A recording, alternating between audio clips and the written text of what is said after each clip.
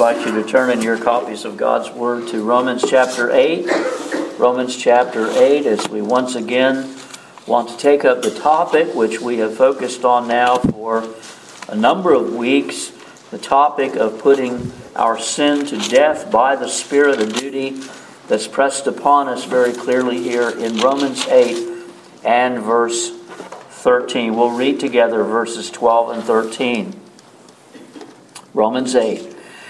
Therefore, brethren, we are debtors not to the flesh, to live according to the flesh. For if you live according to the flesh, you will die. But if by the Spirit you put to death the deeds of the body, you will live. So reads the infallible word of the Lord. Let's pray and ask for His help as we consider these words together. Let's pray. Heavenly Father, we're so grateful for the Word of God that you have given to us, that you have given us understanding in it to some degree, and we are grateful. We pray this morning that the Holy Spirit would come and take the Word of God, take and seal it to our hearts, help us to receive and understand it, that we might be able to apply it to our own lives, our own hearts. Please come in grace and in power and bless your Word, we pray. We ask this in Jesus' name for His glory. Amen. Just let me remind you of two or three things about the mortification of sin, or the duty of putting to death the deeds of the body, as Paul calls it here, before we move on to new material this morning. First of all, that the putting to death the deeds of the flesh is a spiritual duty that's incumbent upon every single Christian. Paul makes it very clear here that this is not something that's optional. It's a life or death issue. It must be engaged in. I must be engaged in putting my remaining sin to death if I would see life. And we noted that that's eternal life. As John Owen said, you must be killing sin or it will be killing you. This is a spiritual activity. We put sin to death by the Spirit of God, by the help and grace of the Holy Spirit who indwells every redeemed, regenerated Christian. We must never get the idea that putting sin to death is just a mechanical exercise, or the same thing as what happens when an alcoholic goes to an AA program and he comes out sober. And that may be a wonderful thing. We don't put that down. Humanly speaking, that's a wonderful thing. It's a blessing of common grace when that happens. But that's not the same thing as putting sin to death by the Holy Spirit of God. This is a spiritual activity that only true Christians are able to accomplish because of their union with Christ and His death, His resurrection, and because only Christians, true Christians, possess the Holy Spirit of God who strengthens us with might in the inner man to be able to put sin to death. And so far we've considered 6 pastoral counsels or disciplines that we must engage in if we are going to have any hope of success in this duty. First of all, we must maintain a strong conviction of the evil and danger of sin. Secondly, we need to cultivate a growing fear of God in our souls. Thirdly, we must engage in regular, honest self-examination. Fourthly, we must take every necessary step to avoid every occasion or opportunity that presents itself for us to fulfill the lusts of the flesh. Fifthly, we must diligently guard our hearts, steel it, guard it, put a hedge around it, to keep sin out, as it were, and to keep our hearts for God. Sixthly, we must fill our minds and hearts with gospel motives in order to pursue holiness, especially those motives that flow to us from the love of God and the cross of Christ. We must be determined to put to death those sins in us that killed our Savior. But now this morning, I'd like for us to focus on yet another discipline that I believe is necessary if we're going to make progress in this work of putting to death the deeds of the body. And I do anticipate that this will be the final one for this study. There are actually more things we could say, but I think it may be wise to move on. The next verse, actually, if you notice in your Bible, the next, I'm sorry if I can find it. Where's my Bible? There it is. The next verse is very crucial, and you'll know more about that later, but it says, "For as many as are led by the Spirit of God, these are the sons of God." And that's what we hope to take up next Lord's Day. Very, very crucial statement in the Bible. One that is right up there in the top 5 of those that are grossly misunderstood in modern Christian circles. So hopefully we'll try to deal with that next time. But anyway, this morning now we're looking at number 7, the 7 pastoral counsel of how we can deal with our remaining sin and put it to death. Number 7, we must strive to have and maintain a good conscience before God and man at all times. Now, the importance of our conscience in the work of our sanctification and mortification simply cannot be overstated, brethren. Conscience is God's deputy in our soul. Its function is twofold. It is either going to condemn our actions or it's going to commend our actions based upon God's standard of righteousness. It's part of man's moral constitution. All the way back in creation, God gave Adam and Eve a conscience. Now, it wasn't alive and alert to evil and sin until they fell, you remember, the knowledge of good and evil. But once they sinned, now they have the knowledge of good and evil based upon conscience. And we see this point made very clear in Romans chapter 2. If you'll turn with me there.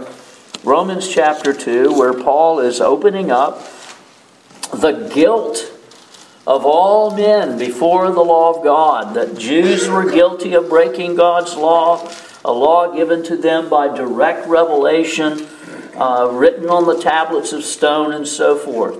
And then the Gentile, the pagan, who even though they had never had the advantage of having the written word of God or the 10 Commandments delivered to them on the tablets of stone like the Jews had, nevertheless, Paul makes the point they were likewise guilty of transgressing the law of God, the law of nature, the law that was written upon their hearts at creation itself. Now notice what Paul says in Romans 2, verse 13.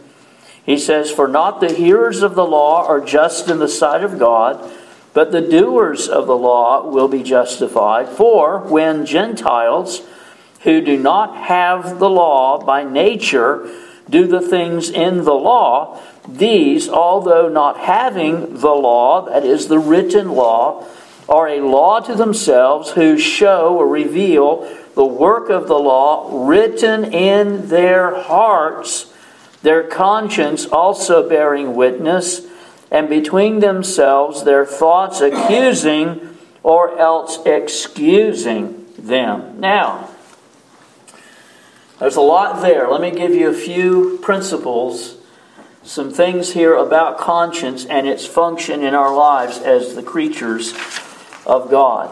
Very important. These are very important principles. Number 1, conscience is a universal part of man's moral constitution. Man comes into this world with a conscience, and as we'll see, since the fall, it's been defiled, it's been weakened, but every man, woman, boy, and girl created by God has a conscience. Number 2, the function of conscience in fallen man is to act like a judge in our hearts and minds. It's designed by God to accuse us. This is after the fall now. To accuse us, to convict us, to make us feel a sense of shame when we violate God's standards, or to commend us and to excuse us when we obey and when we fulfill God's standard. Notice here in verse 15, conscience says either accuses or excuses a person. It either brings conviction and condemns us, or it commends us. Conscience represents God in our hearts and minds. It represents God as a judge to our soul. It's like a referee. Those of you that like basketball, I'm not wild about basketball, but some of you perhaps are. You know a referee in a basketball game. Here's somebody with the basketball, and they're walking or running the ball down the court, and they're not dribbling. Well, if the referee is doing his job, he's going to blow his whistle. He's going to call a foul, the foul of traveling. There's going to be a penalty. Traveling is a breaking of the rules of the game of basketball. Well, conscience, if it's operating and functioning properly, is something like that referee, where we transgress God's law, we transgress God's rules. He blows the whistle. And He troubles our soul. And He brings a sense of shame and guilt upon us. But on the other hand, when we obey God, when we repent of our sins and God forgives us for Christ's sake, then conscience smiles. And our conscience commends us at that point. But then thirdly, conscience has an objective standard. And that standard is the law of God. Paul says that the Gentiles who do by nature the things that are contained in the law show the work of the law written in their hearts. And we see this, if you're familiar with third world countries, pagan countries that really have no or little gospel. There's still a sense of, quote, right and wrong in some of them. And that's what we're talking about. The work of the law is still written in their hearts. But the standard by which conscience is designed to function is the law of God, because it's that law that tells us what's right and what's wrong. It reveals to us what pleases God and what displeases the Lord. Now, as we're going to see, conscience has to be renewed. It has to be strengthened. It has to be tried. It has to be brought in line with God's law. The moral standards of God's revealed will. That's the standard of conscience. And that's the standard that conscience should use, ought to use, must use, is the law of God. But then fourthly, conscience is used by God to influence people, even lost people in the world, to constrain their evil designs and to prompt them to do good things that make the world a more bearable place to live. God constrains the wickedness of man, oftentimes through their conscience. Now, He uses other things. He uses the laws of men, uses the magistrate, He uses parents, He uses all kinds of things, but He often uses conscience. Can you imagine a world where no one had a conscience? Where there was no moral restraint whatsoever in anyone's soul? What a horrible, terrifying place that would be to live. Hell will be such a place. No conscience in hell. Everybody for themselves, including the devil. You can only imagine what that will be like. Conscience will rise up then on the fourth or the fifth thing. Conscience is going to rise up to condemn us on the last day if we're not saved. And that's the point, the bottom line point of Romans 1 and 2. Even though some may not have the written word or law of God, there are people out there in the darkest of Africa, as we say, in distant places that have never really heard the gospel.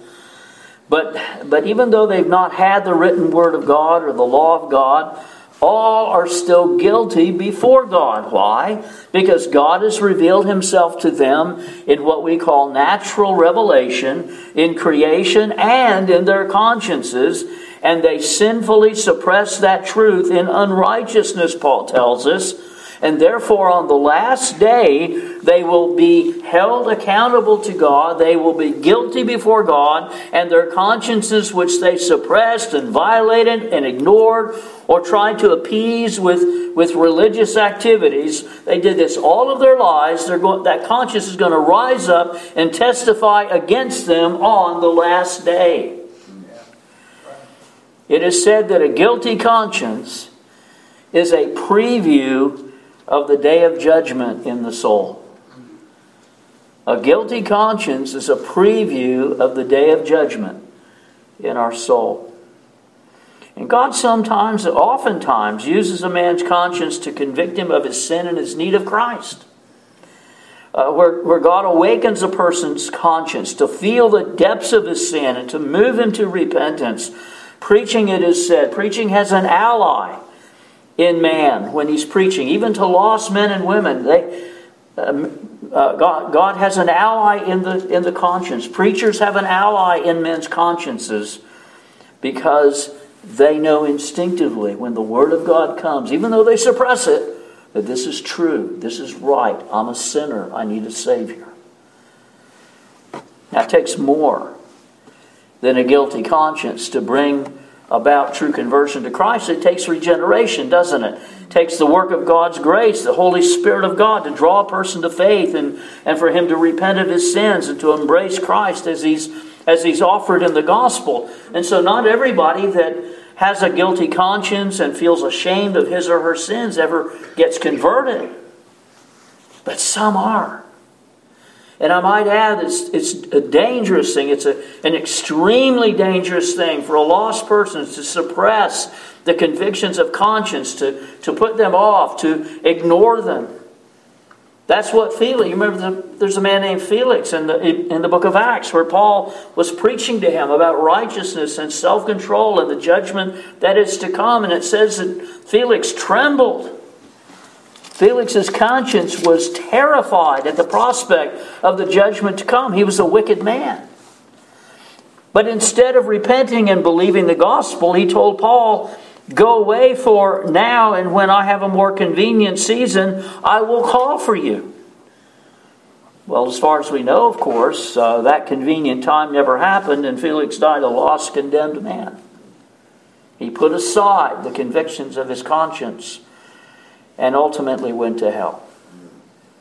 And so I would appeal to you, don't ignore the convictions of your conscience. Don't suppress the convictions of your conscience. That's God through the Word speaking to your soul, calling you to repentance. A sense of guilt and shame and fear in our soul is like physical pain in our bodies. It's designed to alert us to a problem and send us to the doctor for help. And we ignore this pain to our own peril. And so spiritual pain and conviction in our heart is God's warning in our soul that God has a controversy with me and that I'm guilty of some transgression. It's designed to cause us to run to the great physician of souls, to the Lord Jesus Christ, for spiritual healing and forgiveness. To have our consciences cleansed from our dead works, that we might now begin to serve the living God with a true conscience. So don't ignore convictions of your conscience, folks. Don't do it. It's a dangerous thing. But then I want us to consider the work of conscience in the life of a believer, of a Christian. Our consciences, once they're renewed, restored, and cleansed in the blood of Christ, becomes a wonderful ally in the work of our sanctification, as well as in the mortification of our sin, which is simply part of the negative side of our sanctification. In fact, one of the goals of the Christian should and must be to live with a good conscience, a pure conscience, where my conscience, properly trained and functioning the way it should, does not accuse me of sin. That was the way Paul sought to live as a Christian man. Turn with me to 2 Corinthians. 2 Corinthians chapter 1 and verse 12. I'm going to look at a number of verses now to see how conscience works in the lives of believers. 2 Corinthians 1:12, Paul says this, "For our boasting is this, the testimony of our conscience, that we conducted ourselves in the world in simplicity and godly sincerity, not with fleshly wisdom, but by the grace of God, and more abundantly toward you.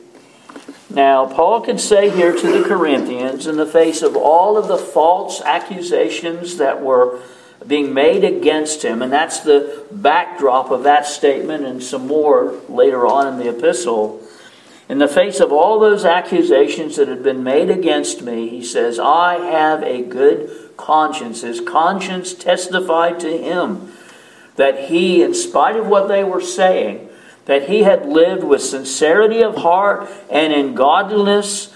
It's a wonderful thing, brethren, when you're able to face false accusations against you, to be able to have a good and clear conscience before God.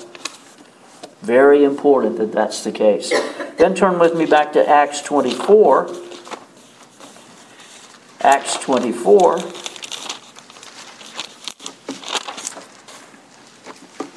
Now here is Paul before Felix, the Roman governor, again, responding to the false accusations, this time of the Jews. And notice what Paul says in Acts 24, 15 and 16. He says, I have hope in God, which they themselves also accept. That is, these Jews that are accusing him of not being true to the faith. They also accept that there will be a resurrection of the dead, both of the just and the unjust. This being so, I myself always strive to have a conscience without offense toward God and men. Now, just appreciate several things that Paul says here about maintaining his good conscience. Number one, his goal as a Christian man was to have a conscience which was without offense. That is, to have and maintain a conscience that did not accuse him of sin, that he could look himself square in the spiritual mirror and know that he had not offended God or his fellow man, specifically in the area that he's speaking of here. That in gospel sincerity of soul, he knew of no sin that he had committed, that he had not dealt with true repentance and clinging to Christ, that he had been forgiven of. He knew of nothing of an offense before God or men in this situation. What they were accusing him of was false. Now, just let me interject this here. You might read that and say, well, does that mean Paul never sinned? We know that's not true. Paul was not a sinless man. He was not utterly sinless. No, Romans chapter 7, just as an example, makes it very clear that he wrestled with remaining sin just like you and I do. All right, but he was able, by the grace of God and in repentance and believing in Christ and the blood of Christ and the Holy Spirit, he was able to maintain a good conscience, void of offense between God and man. And that's his point here. And so his goal was to have a conscience that did not accuse him. Number two, he wanted to have a good conscience both in regards to God and man. Not just man, and not just towards God only, but he wanted to be blameless and without offense before both God and man. Both his creator and those that he was ministering to. And then this was a constant concern for Paul. Notice what it says. He says, I strive to have a conscience void of offense always, at all times, in every situation, when I'm in public, when I'm all alone and nobody sees me except God, every day, all day, always. I want to have a clear conscience, one that doesn't accuse me or condemn me, one that approves of what I'm doing and thinking and so forth. Always having a good conscience, not just on the Lord's day, but every day. And then notice he put forth effort to do this. He says, I myself always strive to have a conscience void of offense. And the word here, strive, means to exercise. It's to labor intensely. It's to work at something. It's to exert tremendous effort in order to obtain a goal. Like an athlete that exercises his body in the gym or out on the track in order to run and win a race. That's the word that's used here. And Paul says, I exerted much effort in order to maintain a good conscience. It didn't just happen. Paul's not on autopilot here. It doesn't come easy. Maintaining a good, pure conscience is hard spiritual work. And we've got to exercise ourselves towards godliness, brothers and sisters. And then appreciate Paul's motive. Why did he care about maintaining a conscience void of offense? Why? Well, he begins this passage. He says, this being so. What's he referring to? We'll look at verse 15.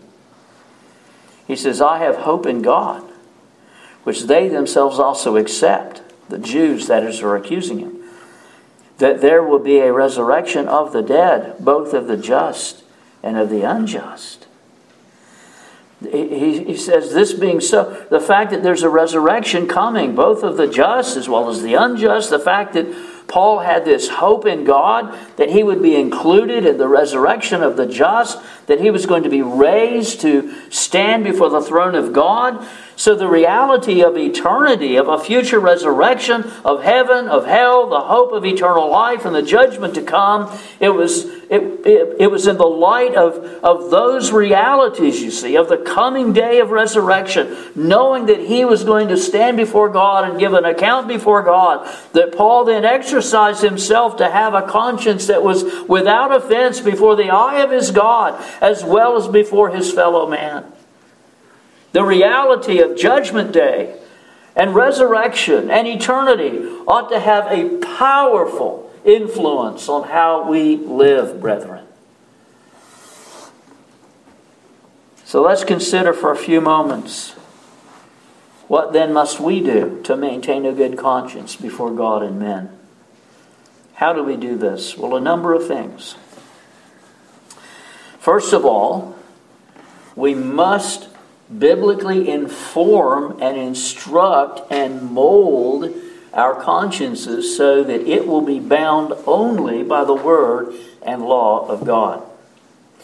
Conscience must be informed and instructed by God's law.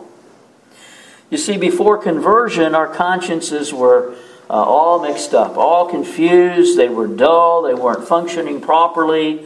Sometimes they even get seared, where conscience doesn't hardly work at all. But when we're saved, what does God do? Well, He restores our conscience. He enlivens it. He cleanses it. He writes His law upon our minds and hearts. He gives us then a desire to obey and the power and ability to obey and fulfill the commandments of God, to do so evangelically. We'll never do it perfectly, but evangelically we want to be pleasing to God, and He does so by giving us His Spirit. He gives us a sensitive conscience. He gives us a desire to know God, to repent, to obey, and so forth. That happens when our consciences are renewed by the grace of God. But even so, we must still bring the Word and will of God to bear upon our consciences if it's to function properly. This is so important. You've heard the saying, perhaps, well, just let your conscience be your guide.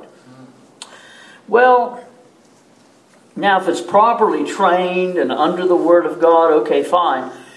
But that's a dangerous position to have, where we just go by the flow, whatever we feel like today. Especially non-Christians can really get in trouble. Let your conscience be your guide. That's not what we're advocating here. All right? But Romans 12:1, for example, we're called upon to not to be conformed to this world, but to be transformed by the renewing of your mind, that you may prove, that is, you may try what is that good and acceptable and perfect will of God. And so, brothers and sisters, it's our business as believers to have our minds renewed and transformed and ultimately governed by the revealed will of our God. Paul says in 1 Timothy 1:5 that the purpose or goal of the commandment is love from a pure or sincere heart and a good conscience and sincere faith. So, one of the very purposes that God has given us His commandments is so that we might live before Him in sincerity and in love and with a good conscience before Him. So I'm responsible to mold, to train, to inform my conscience as to what pleases God and what displeases Him. That means we're going to scour our Bibles to know His will. By the way, that's where we find the will of God. We're not going to know the secret decreed will of God till it happens. You understand that? God has given us His Word. That's where the revealed will of God is. That's what we're to be scouring. We're to be studying the revealed will of God to know what His will for me is. We meditate on His statutes day and night. We diligently search the Scriptures to discover His commands for me. And then we sit under the faithful preaching of the Word of God that instructs us week by week in the will of God. And we earnestly plead, along with David, teach me, O Lord, the way of your statutes, and I shall keep it unto the end. Give me understanding, and I shall keep your law. Indeed, I shall observe it with all of my heart. And then we need to do like David did in Psalm 119:11. He says, your word I've hidden in my heart. I've hidden it in my heart that I might not sin against you. You see, God's Word hidden away in our hearts helps us to make informed decisions as to what displeases God, avoid sin, and what pleases God. And so we need to train and mold and inform our consciences with the revealed will of God, what God commands us to do, what God forbids us to do. And of course, that's a process. And it's vital that we do this so that our consciences are bound to God's Word and law, and only to God's Word and law. And I would submit to you that there are several dangers to an ill-informed, untrained conscience. There's the danger of becoming overly scrupulous and legalistic and having false guilt if we fail to biblically inform our consciences. And so the referee, as it were, will blow his whistle and call a foul, when in reality there is no foul. Get so irritated in baseball where the umpire calls a strike, and it's clearly not a strike, it's a ball. Now maybe his problem doesn't know the rules, he knows them, he's just not applying them right. But anyway, but you get my point. Some believers in the church in Corinth who, because of an improperly informed conscience, believed it was sin to eat something that had been offered to an idol. And Paul had to say, no, an idol is nothing. Not everybody has that knowledge, but an idol in and of itself is nothing, no big deal. It wasn't the law of God that you do that. But they didn't understand their freedom in Christ. They could eat anything they wanted to do. But you see what happened is they went ahead, in spite of that, even though they had a bad conscience about it, they went ahead and ate, and in spite of their consciences telling them it was wrong, even though it wasn't wrong, their consciences were defiled and they suffered guilt, when in reality there was no sin in their eating. See, their consciences were muddled up. The same problem, you had this in Rome as well, misinformed consciences that led to scrupulous activity that was unbiblical, and false guilt, and they became very critical and divisive. They had a legalistic spirit towards anybody that didn't agree with them. You had those that would eat meat, those that wouldn't eat meat, those that would drink wine, those that wouldn't drink wine, those who kept feast, the Jewish days, and the brethren that didn't, the strong and the weak, and all that was going on. They had to have their consciences informed of the Word of God, or it was going to explode the whole church. Some dear Christians have their consciences bound to 1,000 things that are non-issues before God. I hate to say this, but some in our fundamentalist churches, they have a lot of man-made rules. And boy, if you don't keep those man-made rules, you're in big trouble. You'll get excommunicated for things that God doesn't even care about. True. What about the Roman Catholic Church? You can't do this, you can't do that, you must do this, you must do that. It has nothing to do with the Word of God. It's terrible. Have to have our consciences bound what? To the Word of God alone. We need to inform our consciences, train our consciences according to the will of God, the law of God, not social customs, not the will of others, not the scruples of a legalistic church, but the law of God should govern our consciences and our conduct. Christ Himself must rule our consciences with His Word. Christ is the Lord of our conscience, and He does that through His Word.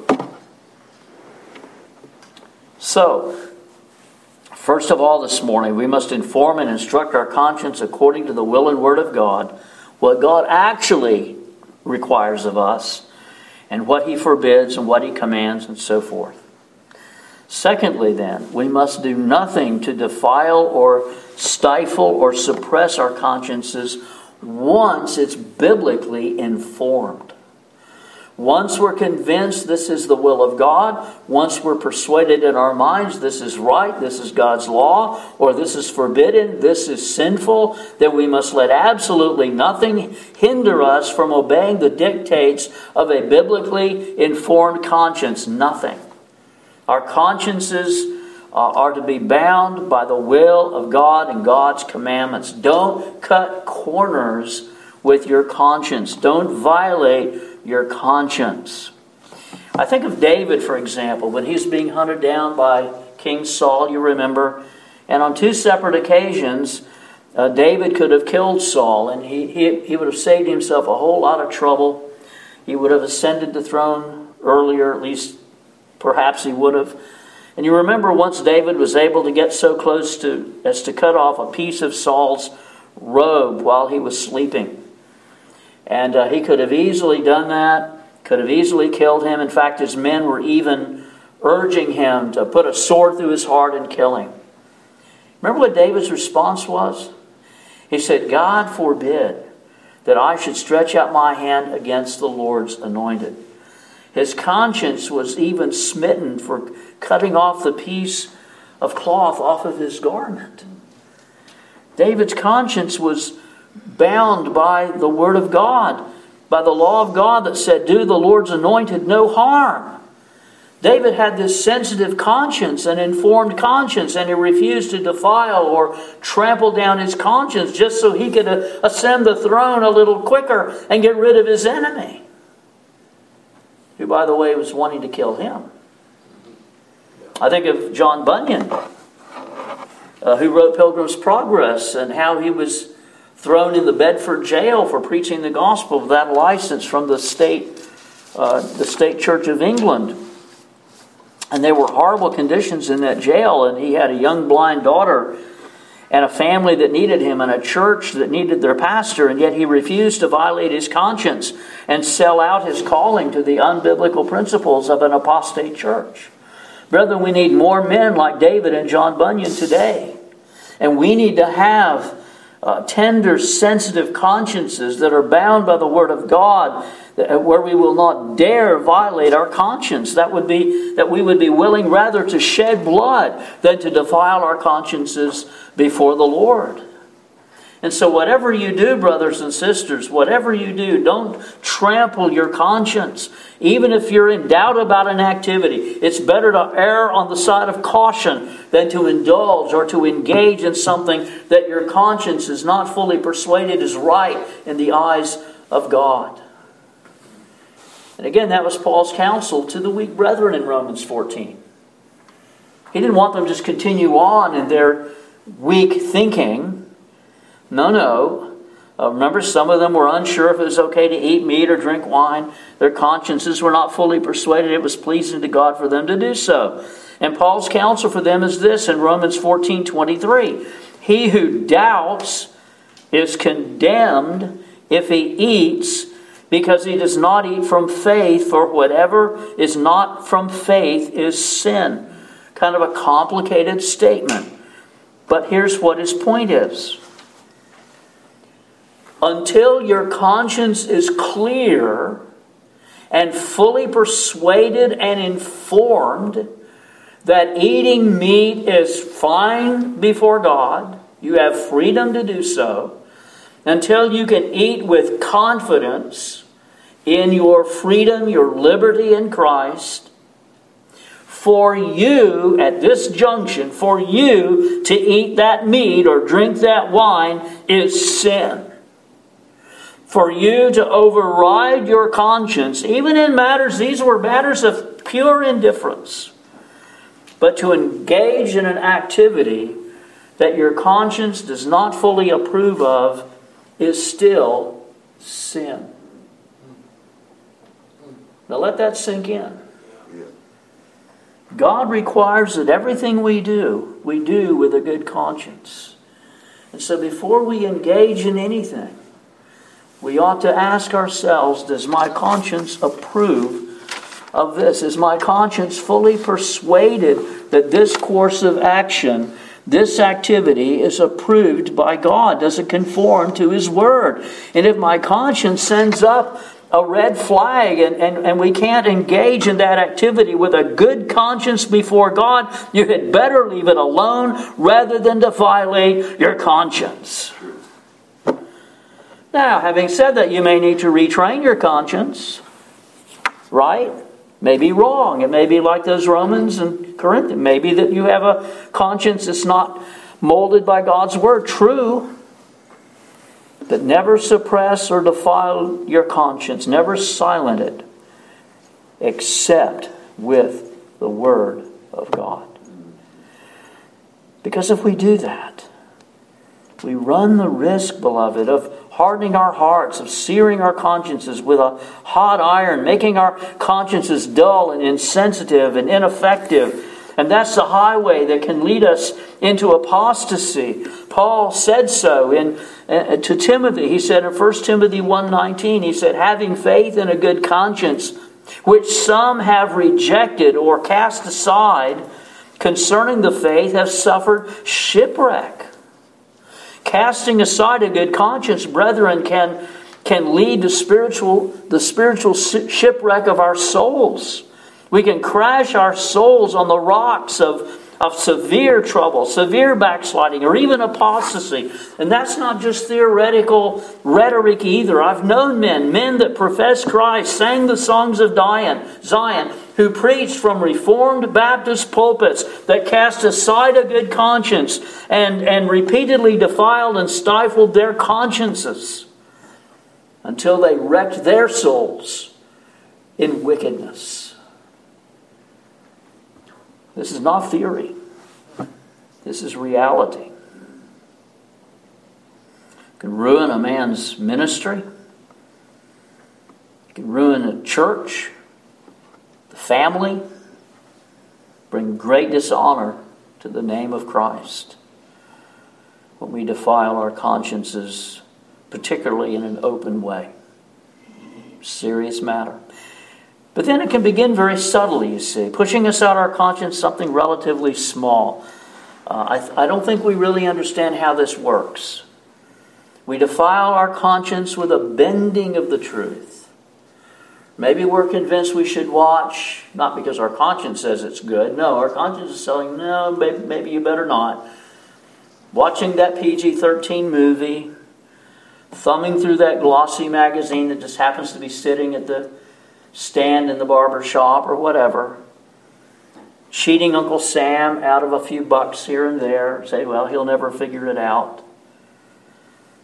Cutting out our prayer times a couple times a week for frivolous reasons. Missing the Lord's Day services now and again.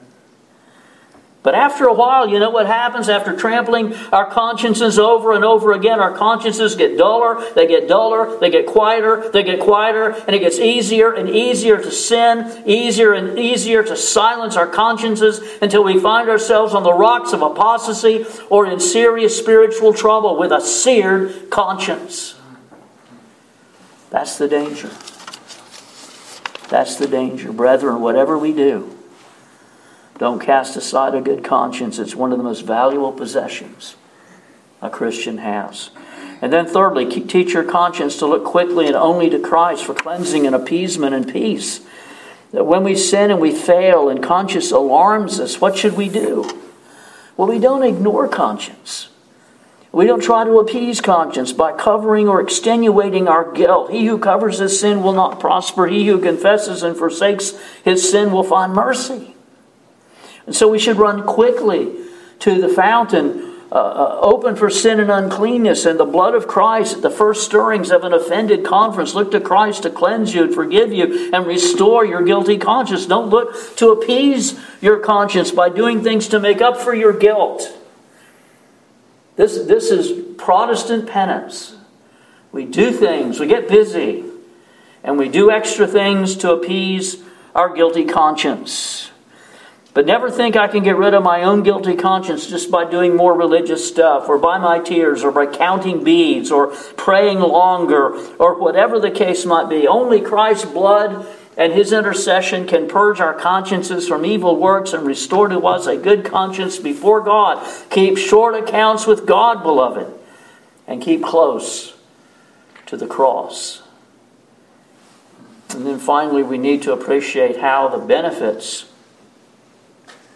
or appreciate the benefits of maintaining a good conscience. And there's numbers of them. I'm just going to mention them in closing here. First of all, if we have a good conscience, we'll have unimpeded access to God in prayer. Hebrews 10:22 says, "Let us draw near to God with a true heart," that means a sincere heart, "having our hearts sprinkled from an evil conscience." Our 1 John 3:20 passage that was mentioned here last Sunday night. "Beloved, if our heart does not condemn us, we have confidence toward God, and whatever we ask, we receive because we keep His commandments." Without a cleansed conscience, with an evil conscience, we will instinctively dread coming into God's presence. And the Lord will not hear our prayers. If we are regarding iniquity in our hearts, the heavens will be like brass to us. Say, I have a really hard time praying. Well, maybe this is the problem. Now, maybe it isn't, but maybe this is the problem.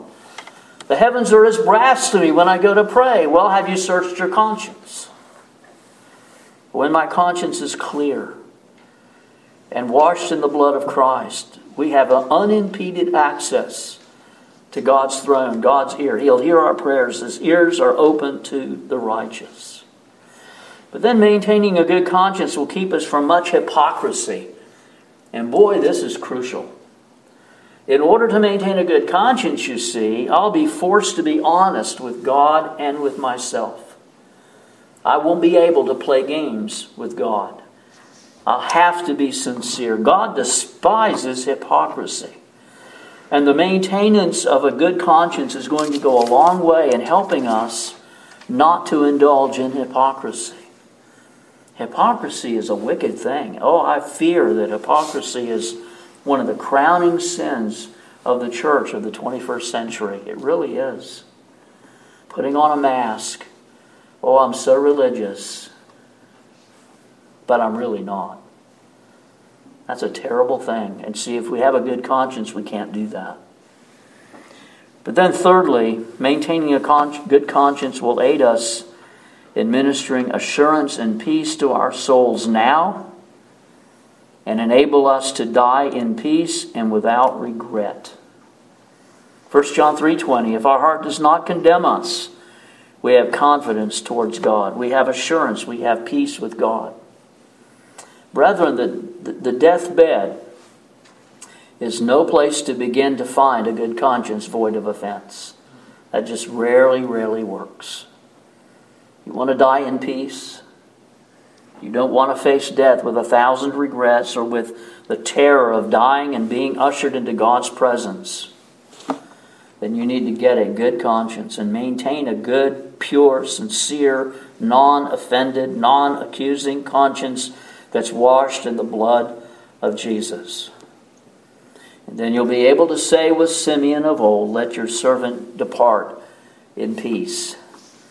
Never will a good conscience before God and man be so vital as when we draw near to the day of our dying. And little else will matter on that day. And I've lived long enough and been in the ministry long enough to be at people's bedsides in their death throes, both Christians and non-Christians. And I can guarantee you right now, nothing else will matter when you're on your deathbed about how much money you've got in the bank, all the people that you have as friends, all the prestige that you've been able to accumulate, and all these other things. You won't be thinking of that. You know what you'll be thinking about? My conscience is about to kill me because I don't have a Savior. I don't have a mediator. And I'm about to go into the presence of God laden with all of my sin. And we have enough conscience, unless our conscience is just so seared, we understand that that's not a good thing. To appear before God in our sin is a horrible thing to even contemplate.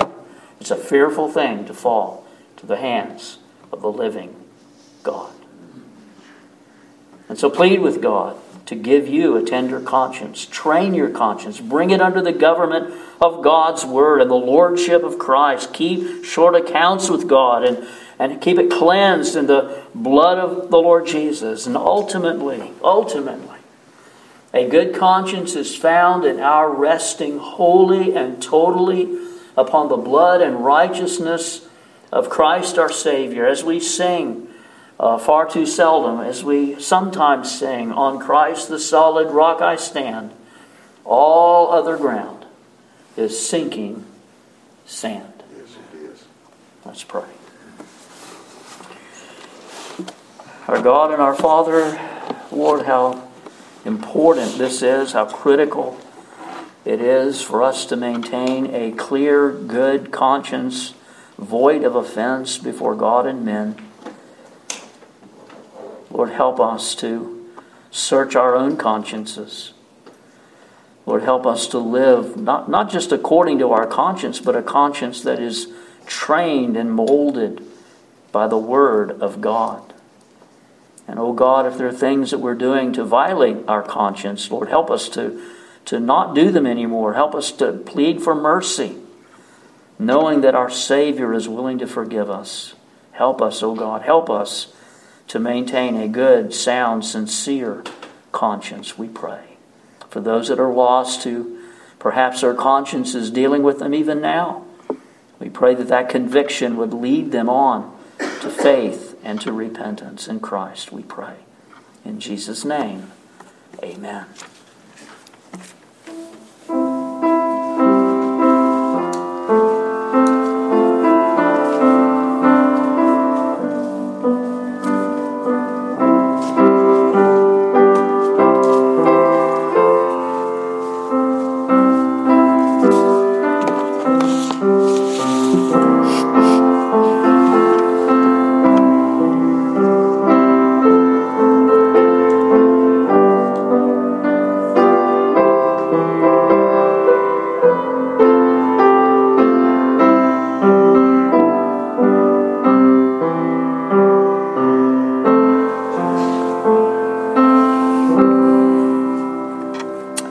Our benediction from God's holy word. The grace of the Lord Jesus Christ and the love of God and the communion of the Holy Spirit be with you all.